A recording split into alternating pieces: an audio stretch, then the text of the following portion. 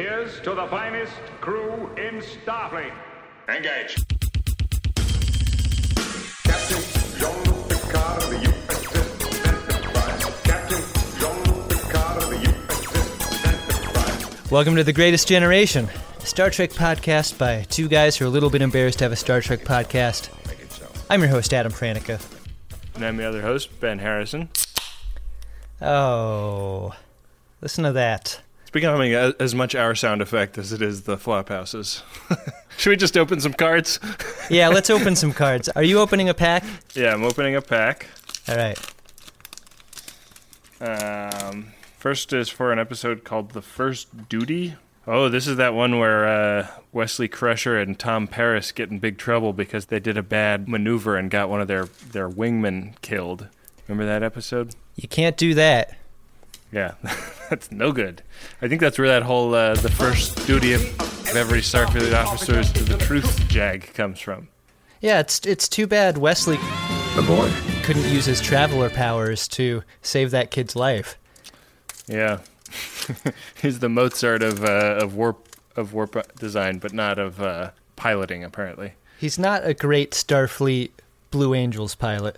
Yeah. Okay, here's another one. It's card number 1. It's Encounter at Farpoint Part 1. I guess that means there's a Part 2 card also. Does it have the blanket? The Pendleton blanket? It doesn't. It's got Picard in profile and then a overtop shot of the Enterprise with like a concentric series of rainbow rings on the saucer section. These cards are so fucking cool. They're so new wavy and fun. Like, I would totally get posters of this. Yeah, if and when I ever have a man cave.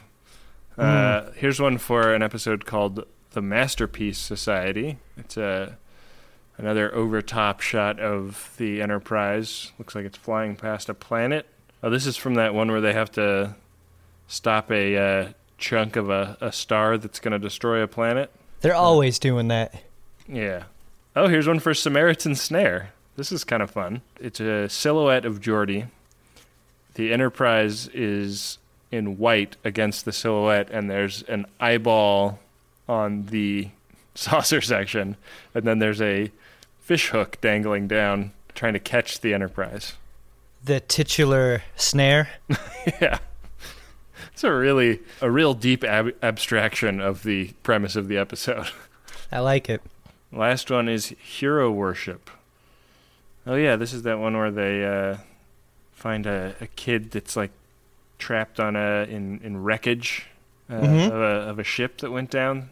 Yeah, I think it's Data on a pedestal and a small child looking up at him. Much the way I put Wesley Crusher on a pedestal when I was a small child. You certainly did.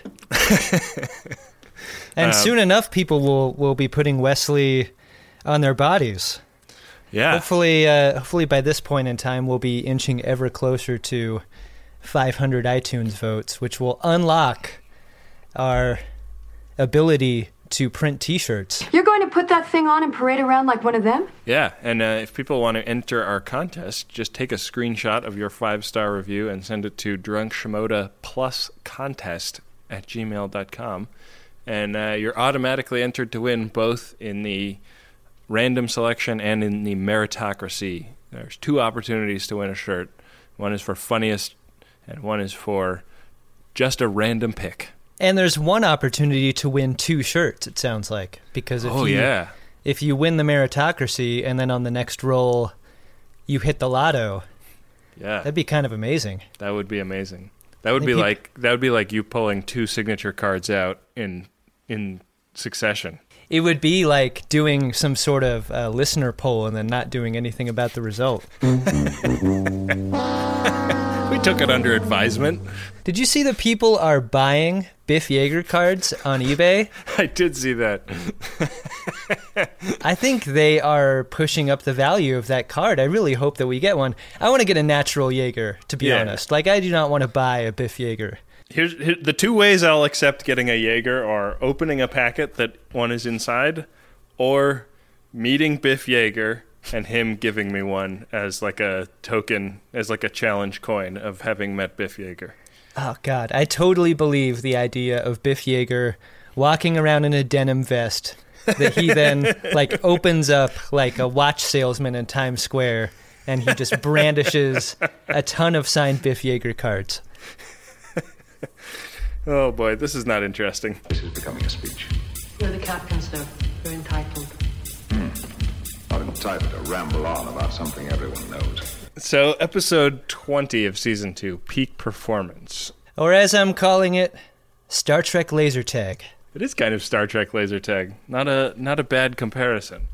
So, the Enterprise has been sort of bullied into taking part in some simulated combat by Starfleet Command, and Picard's like not crazy about it, but this alien is the Zakdorn master strategist Sirna Kalrami. He's like the master military strategist that the Federation has sent to help whip the Enterprise crew into shape for any combat that they might encounter. And Kalrami is also reputed to be a master of a game called Stratagema, not to be confused with Stratego. So this guy Kalrami is brought in as sort of a Robert McNamara figure. Like he's sort of like he looks like a melted soft serve ice cream cone. Yeah, he's super melty. But he's got like the comic book guy personality from The Simpsons. Sure. Like he's extremely condescending, because the whole idea is like they got whooped so bad by the Borg in their first interaction that like somehow a war game with a 40-year-old starship is going to somehow whip the Enterprise into shape tactically. What exactly are they supposed to learn here? I totally agree. Like if it's about Borg preparedness, this is not the kind of. I mean, I guess if the Enterprise is the best ship in the fleet, there's nothing that they can really do to simulate something tougher than it. Yeah. But it is a strange choice. There's a lot of grumbling, like, nobody is really into the idea of this. Worf hates the idea. Worf hates the idea that this whiny, shuffly little man that's poking around the ship is supposed to be some kind of advanced warrior. It's sort of the Remick problem again, right? Like every time the Enterprise crew is introduced to someone who is supposed to be their superior in any way, everyone just kind of resents it, Like who is this guy to tell us what to do? Like right. They really have a problem with authority. Yeah, Picard is supposed to be their daddy, and anybody that kind of has anything on Picard is not welcome aboard. So it might sound like this story isn't solid because, I mean, we've already poked a great big hole in it. Just the idea on its face doesn't seem like it makes a ton of sense. However, the story that follows I thought was really fun and satisfying. Totally. So the idea is Riker gets to pick his dodgeball team of Enterprise crewmen and bring them over to this old ship. And he's supposed to staff this old ship, get it up and running, so that it can play laser tag with the Enterprise. Right, so they're like disconnecting all the weapons and plugging in laser blasters that don't inflict damage but will register. Like the ship will kind of simulate as though that section was in fact blown up and shut it down.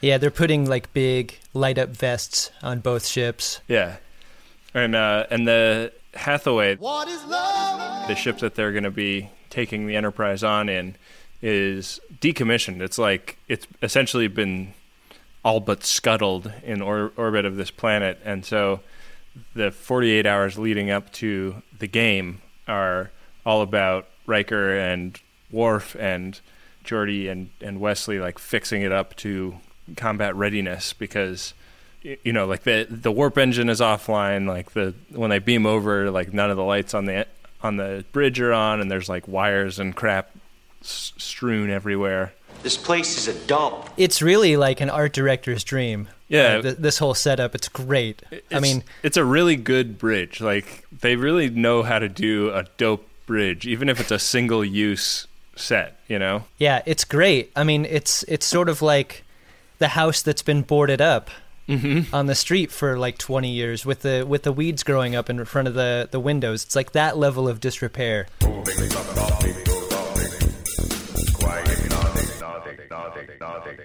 Meanwhile, there's a B storyline going where this game that this Kohlrami guy is supposed to be so great at is apparently they have a setup for it in 10 Forward, and so Riker challenges him to a game of stratagema. I enjoy a challenge. And is drubbed, like, immediately.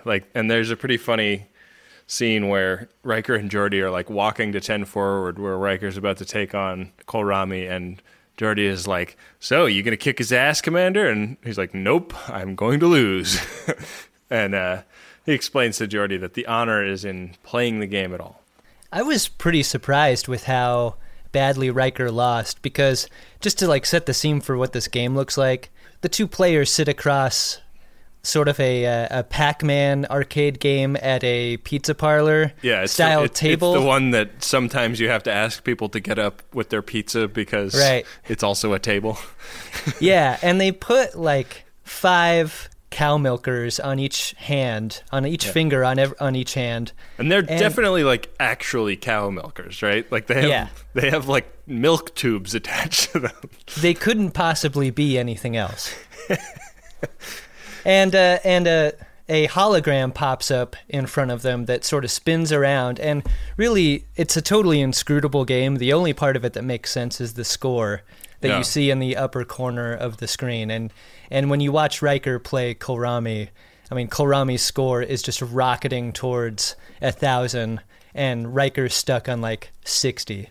And it was really disappointing because Riker is a guy I would expect to have really good finger dexterity. Yeah. We're given like a mystique for the type of alien that Kohlrami is by Data when he explains to Worf that they've remained unattacked for 9,000 years because they have such a badass reputation as strategists. It's sort of like prison reputation rules. Yeah. A guy gets a rep for stabbing a guy in the dick, and that guy's left alone for the entire length of his sentence. Like, that's sort of the rep for this guy's race. Yeah. For 9,000 years. Yeah. What did they do to go to prison that long? I don't know. They definitely, like, they're not as advanced in fashion as they are in strategy. Yeah, they might. This dude is wearing, like, essentially like a coffee sack with like a space brooch. That space brooch game is strong. So let's go over who Riker has picked for dodgeball. He picks Geordi because this ship really needs a lot of engineering help. Yeah, and Geordi's like, "I already packed my lunchbox." Right. And he picks Worf because he clearly needs a sound tactician at his side. Right. And then, strangely, he picks Wesley. The boy? Right, because I guess, I don't know, he likes field trips, as any student would. He knew that the kid needed a break from Picard's coming around his bedroom at all hours of the night. Yeah, I mean, kids love laser tag. Yeah. And that, along with a random blonde lady, I think are the only people that Riker picks. Yeah. Random blonde lady who is not up to the, like, 2 lines that she is given. Not up to delivering those in a naturalistic way. Random blonde lady totally gave me Laura Dern vibes. Yeah, but she's like low rent ass Laura Dern. That's some broke ass Laura Dern. Okay, so here's what the Hathaway is up against. The team gets over there. They're able to like get the power going and get the ship more or less operational, but they're not going to have any warp power, which is a real big bummer, you know, especially if you wanted to pull a Picard maneuver. And then the other thing that they're trying to deal with is the fact that, you know, even though the weapons are all simulated, like this ship is less maneuverable and less well armed even in simulation than the Enterprise. So they want to like come up with some kind of edge that they can use in the battle. So Worf comes up with this idea that they'll like trick the Enterprise into thinking that there's another ship there, and they'll use this distraction to like get off some cheap shots. Everyone on the Hathaway knows that the only way that they're going to beat the Enterprise in a war game is through some sort of trickery. And so Worf proposes the idea of hacking into the Enterprise computer sensors and throwing up a false positive on another ship that's attacking it. Right. Worf seems to think that he can just hack into the Enterprise as if it's like a Hotmail password or something. Yeah, it's just password. That's the kind of thing an idiot would have on his luggage. There's a lot of Picard, like, you know, walking around wringing his hands, worried about the prep for getting the Enterprise ready, and Kolrami just keeps going like you're an idiot to even be worried about this. This ship is going to lose. And Picard is like, no, like Riker is a substantial opponent, and he is going to find a way to come at us in a way that we don't expect, and so I want to be ready for anything. And there's a lot of like talk about this, you know, like there's a big extended scene with Counselor Troy and Data, like talking about the psychology that Riker will be bringing to bear in this attack, which is really great because up to that point in this episode, her only function seems to have been putting milk suckers on people's fingers. Right. Because the Doctor, having seen Kolrami play this game, sort of dupes Data into a situation where Data has challenged Kolrami to a match of stratagema. And they play in front of everybody. And we should say that like when people are playing this game, they're just sitting with their hands sort of like out as though they're about to clap, but with all these like cables coming off of all their fingers, and they're just like wiggling their fingers in midair, and then Begin. a dozen crew members are standing around going like, yeah, oh, you could get him, Data, oh, you could go for it, ah. It's somehow like less interesting than watching Watson play Jeopardy. It is so bad. Bad. It's like it's a real like black mark on an otherwise like pretty decent episode. It really feels like if you were to go, like, I don't even know if there are video arcades out there anymore, but like if you were to go to one today and you were to watch kids play a video game that you didn't understand, that's the amount of satisfaction you get watching these scenes. Like you can't make sense of it. Yeah, there's no apparent object to the game at all. It's really like you think they could have spent like 15 minutes coming up with a better thing. For a show that does so much world building, it seems like game building might be more difficult. They really fail at it, like consistently across the entire series. Yeah, but I mean, the main takeaway from this scene is Kolrami sort of dusts Data pretty hard. The computer beaten by flesh and blood? And it's not even close. Data gets a lot further than Riker does, but it's not good. I am at your disposal for a rematch. Thank you. But what would be the point? It's not a good look. And Data recuses himself from duty after this because he feels like if he can't beat an organic, then he shouldn't be in service because it means that there's something wrong with him. It really speaks to his air of superiority, like in a way that he doesn't really demonstrate himself in any other way. Like, it's really the come to Jesus moment for him. Totally. As far as like, am I better than everyone else? I can't be if I can't beat this fucking guy. This guy's super annoying. Yeah. I'm great at milking cows.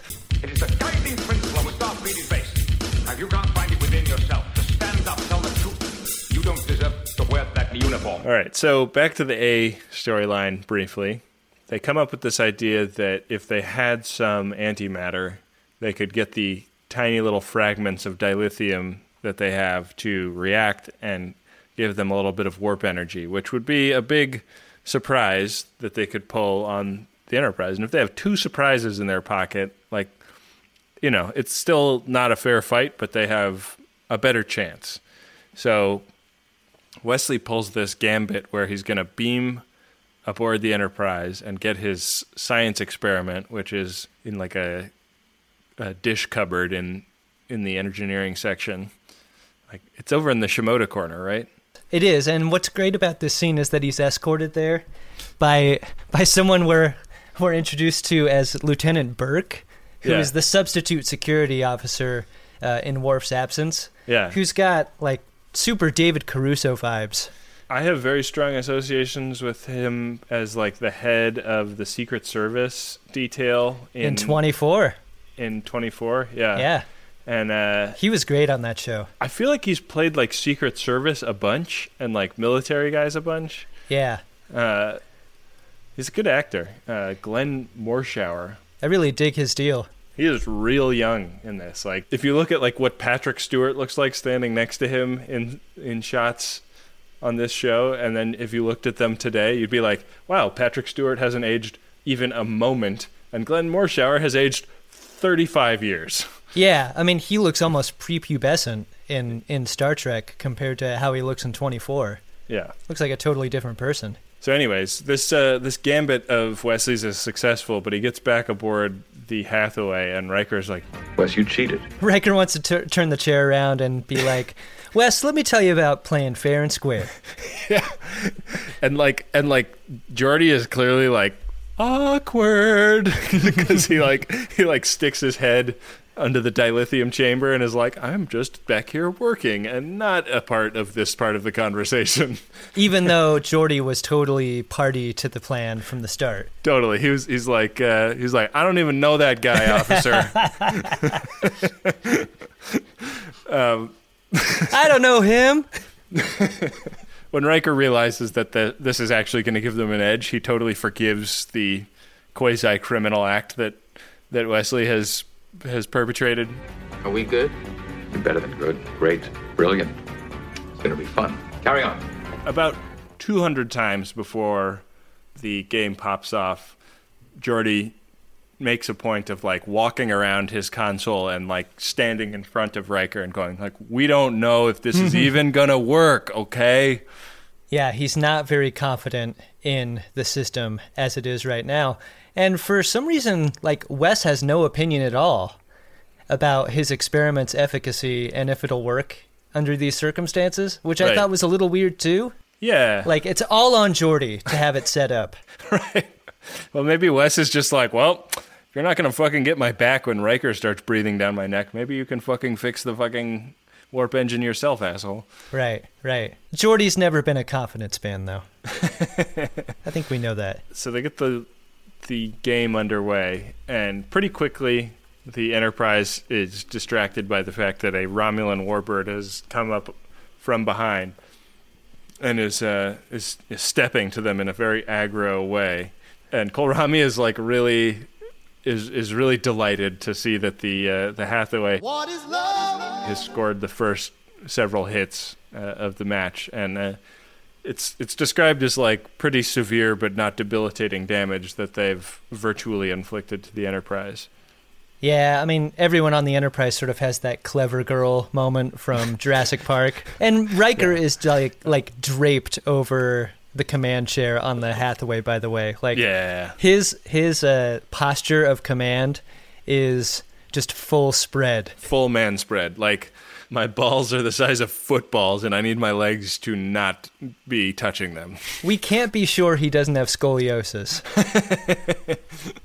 But not long after this little first gambit unfolds, before the Enterprise has another ship coming up on them, and they detect it, and they're like, "Great, another fucking fake ship. Good job, Mr. Worf." And then this ship opens up on them and actually like is shooting hot rounds at them. Continue the simulation. And It is a Ferengi warship, which I think for the first time in the series is the moment where the Ferengi have been threatening in actuality. Totally. This is a fun one because this is I think the first appearance by Armin Shimmerman, who goes on to be a main cast character in Deep Space Nine. He's playing Daimon Braktor, who's really bewildered by the idea of a war game. Why was your ship combative with another Federation vessel of lesser design? And why do you now protect your former target? The only thing his feeble Ferengi brain can think of is that there's something valuable on that other ship, and they want the Enterprise to fuck off so that they can claim it. My love is just feedback longing till for that.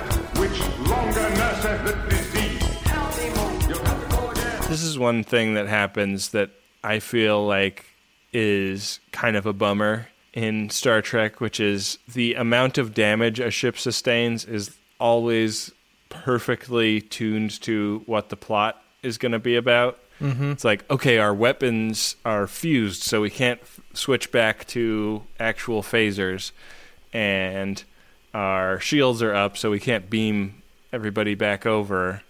And there's a tat for every tit. Yeah, and it's just like, I feel like there could be an artful way to do it, but they didn't quite do it here. And it just feels like, okay, great. Like, every recourse you would possibly have for dealing with these idiots has been fucked up by the fact that they scored a couple of cheap shots on you. You're right. It just speaks to a convenience of challenge that just aligns perfectly to both the problem and the solution to follow. And they come up with a pretty creative solution in the 10 Earth minutes they're given by the Ferengi, which is also like another classic bad guy move. Like I've got you on the ropes. I could destroy you and get exactly what I want right now, but instead I will give you 10 minutes to regroup and think of a way to defeat me. Which also I think maybe speaks to how stupid the Ferengi are. Right. Man, poor Armin Shimmerman. Do you think he was in the makeup chair for this episode and I was like, all right, another acting job on Star Trek. This is great. And then an hour later in the makeup chair, he's like, God, this fucking sucks, actually. Like, I still have 2 more hours to go in this makeup chair. Well, At least it's a job. And then, like, do you think he could imagine that he would have, like, another 12 years of putting on those fucking ears? The ears and the butt head? Yeah. Oh, man. Pretty rough. What a moment. So here's the plan that they come up with. The Enterprise manages to get a handful of photon torpedoes back online.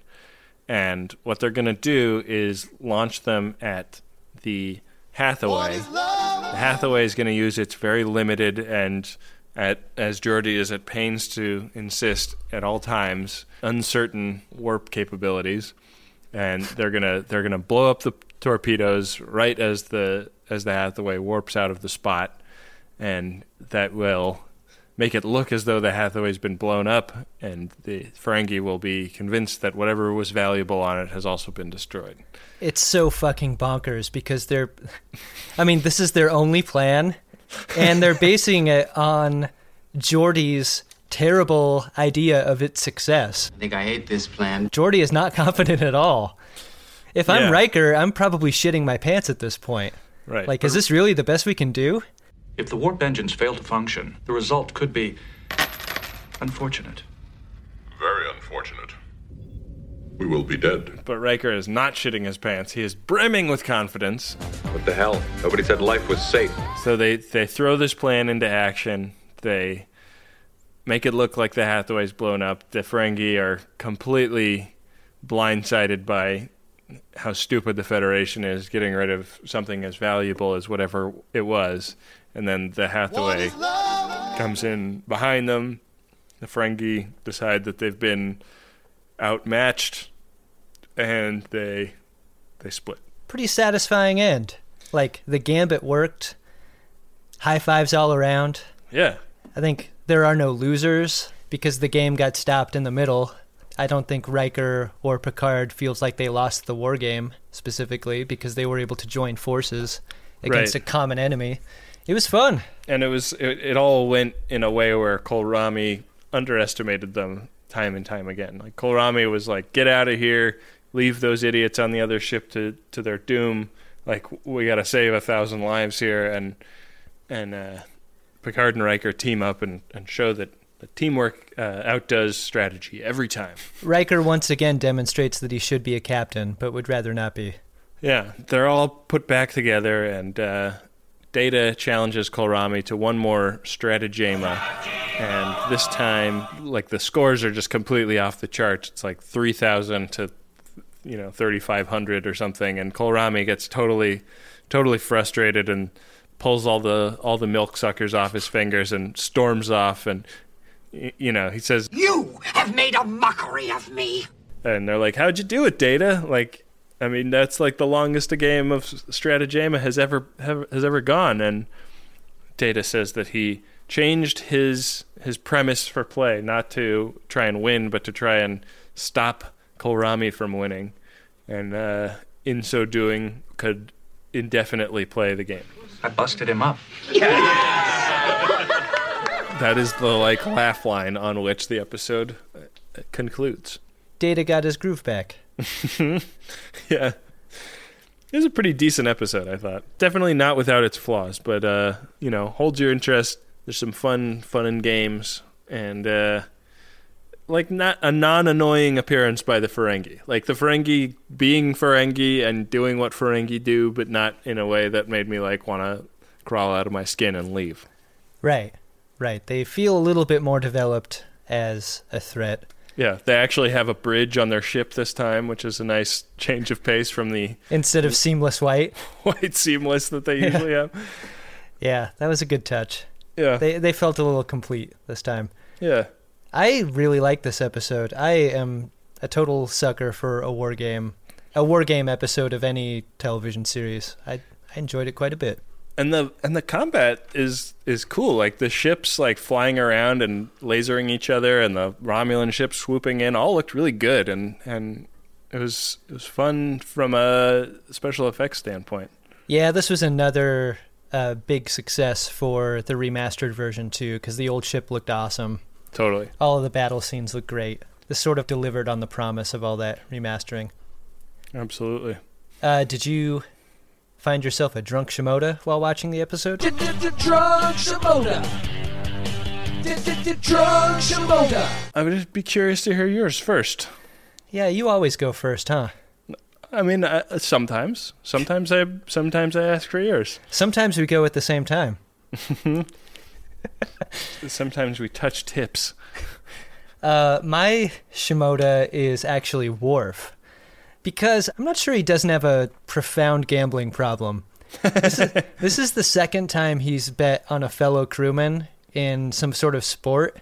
If you'll remember, he bet on Tasha Yar. Yeah. During the cage match. And both times they imply that there's a gambling culture on the ship where there's a ship's pool and he has bet in that pool. So he bet on Yar and won. He bets on Riker and loses. He's clearly really good at poker. He was on a heater the last time he played poker. Yeah. Before they got called out of the game. He might be the best gambler on the ship. I'm excited to see where this goes as a character development. Me too. Let's see how he does at Dabo. I get that reference. My drunk Shimoda is Burke, the tactical ensign that we were talking about earlier. Yeah. He's obviously new to the job. It's the first time we've seen him. A lot of the Dustbuster Club guys that we're used to seeing are absent in this episode. And when Wesley beams over, Burke is tasked with escorting him around the ship.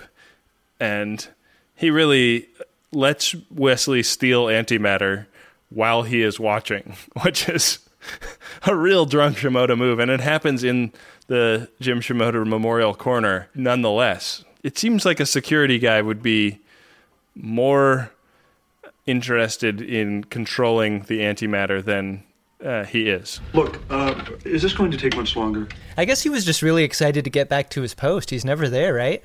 Right. God, and why stick him on Wesley duty? I don't know. Yeah, I dug his whole deal. This is the only time we see him, right? I think, I don't know if he comes back. I actually have a second Shimoda for this episode. Whoa. And it is. Are we allowed to do this?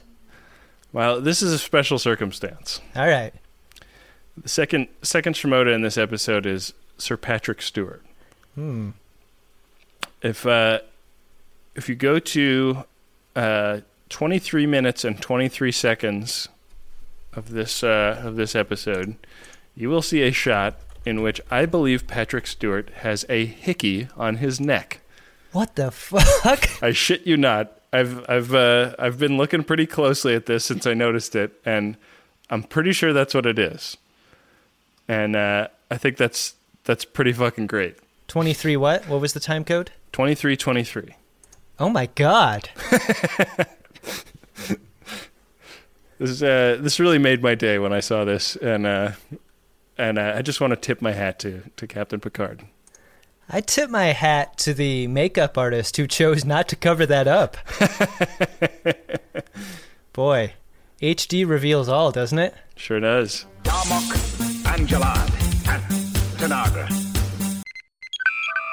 One of the amazing things about making The Greatest Generation is getting to see all of the cool creative stuff that the Friends of DeSoto make when we do a Code 47 episode. People send in handcrafted stuff all the time, and they send in their books, they send in paintings, they send in crochet work. It's so cool.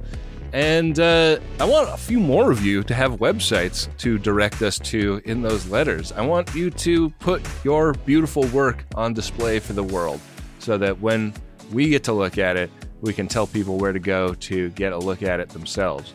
And you don't have to know anything about building a website to build a website these days because you can use Squarespace. It'll look beautiful no matter what kind of device people are looking at it on.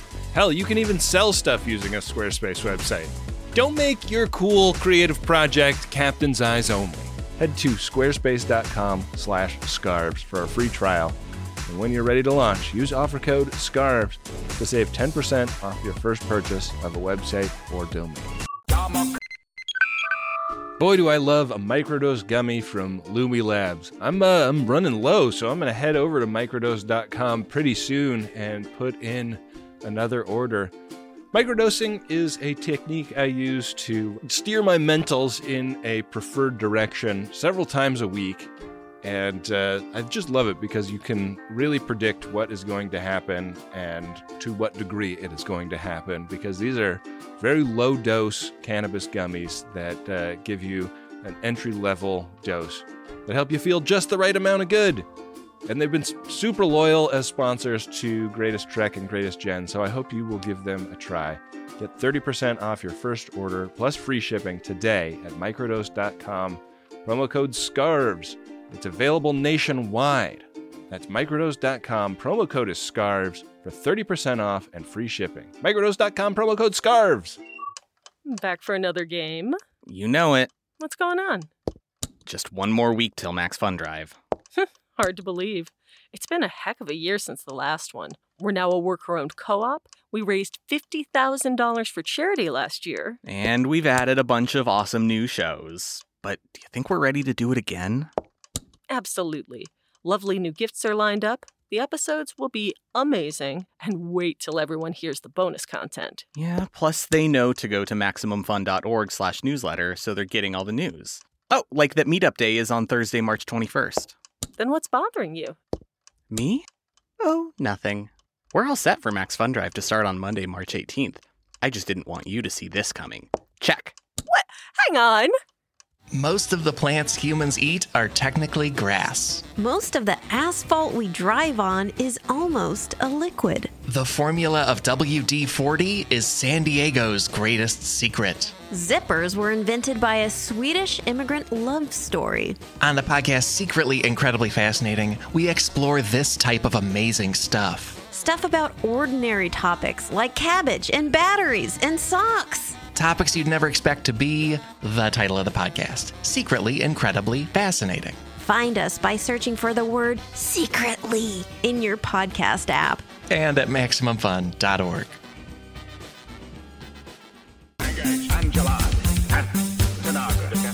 Hey Ben, what do we have coming up on our next episode? Our next episode is the final episode of Season 2, a very notorious episode, Shades of Grey. Commander Riker is struck down by a deadly microbe which invades his central nervous system and attacks his brain. As soon as I blew the counter veto on you, we got a ton of email and Twitter traffic saying that I really fucked us because this is where it should have been used. See, I think we always knew we were going to watch Shades of Grey, turkey or no, because the idea of doing a clip show with our show is really fun to both of us. Yeah, I mean, we've talked about it from the beginning. And I think that if we were going to invoke vetoes wisely, it would have been for Manhunt and the Space Irish episode that I tried to veto. I don't think anyone expects us to deploy our vetoes wisely. I think they know by now. Yeah, well, Would you like to know the reception for this episode? I'd love to. Maurice Hurley, who co-wrote the episode, commented that it was a piece of shit. Terrible, just terrible, and a way to save some money. I was on my way out the door. Peter Lauriston said, never again. I don't ever want to remember it. Ronald D. Moore called it embarrassing. And director Rob Bowman. Oh no, it's a Rob Bowman episode. No. Oh, you expect so much from him. Shades of Grey was basically a money-saving episode. All we shot was 3 days of framework, and they just stuck in flashbacks. That's all it was. So he was pretty diplomatic about it. But I think if you're him, you know you could have done better with more shoot days and better material. I certainly don't hang this on his shingle. This is not his fault. You're told by a studio how much money you have, and he worked within the framework he had. I guess so. That's pretty brutal. Yeah, I mean, I'm excited for what we may do for this one. I think we have got some fun ideas. Yeah. I'm not excited for the episode, but I mean, let's be clear. That's going to be a 5-minute recap before we go on to doing the fun stuff. But yeah, ouch. And then, after this, it's season 3. It's smooth sailing, right? We got some great episodes coming up. I'm looking forward to. And that's when the real trouble starts for us as a comedy podcast. Yeah, harder to make fun of the good ones. Yeah. Well, if you'd like to talk about this episode, the next episode, or any other episode we've talked about, be sure to find us on Twitter using the hashtag GreatestGen.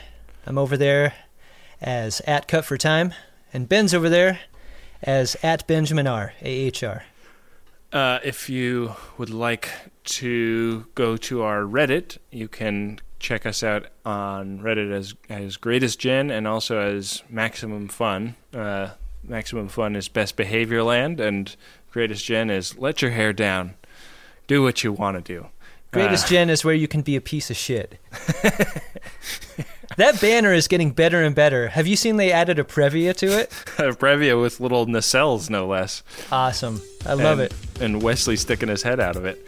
Go to the Facebook group, Greatest Generation, and last but not least, if you'd like to support our show, if you feel like you'd like to tip your Trek tenders, leave us a couple of scarves at MaximumFun.org/donate. Thanks.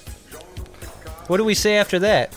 I think we just say we'll be back at you next time with another episode of Star Trek The Next Generation, great and or terrible, and also whatever this is. Make it so. Make it so. Captain Jean-Luc Picard of the USS Enterprise. Captain Jean-Luc Picard of the USS Enterprise. Make it so. Make it so. Jean-Luc Picard. MaximumFun.org. Comedy and culture. Artist owned. Listener supported.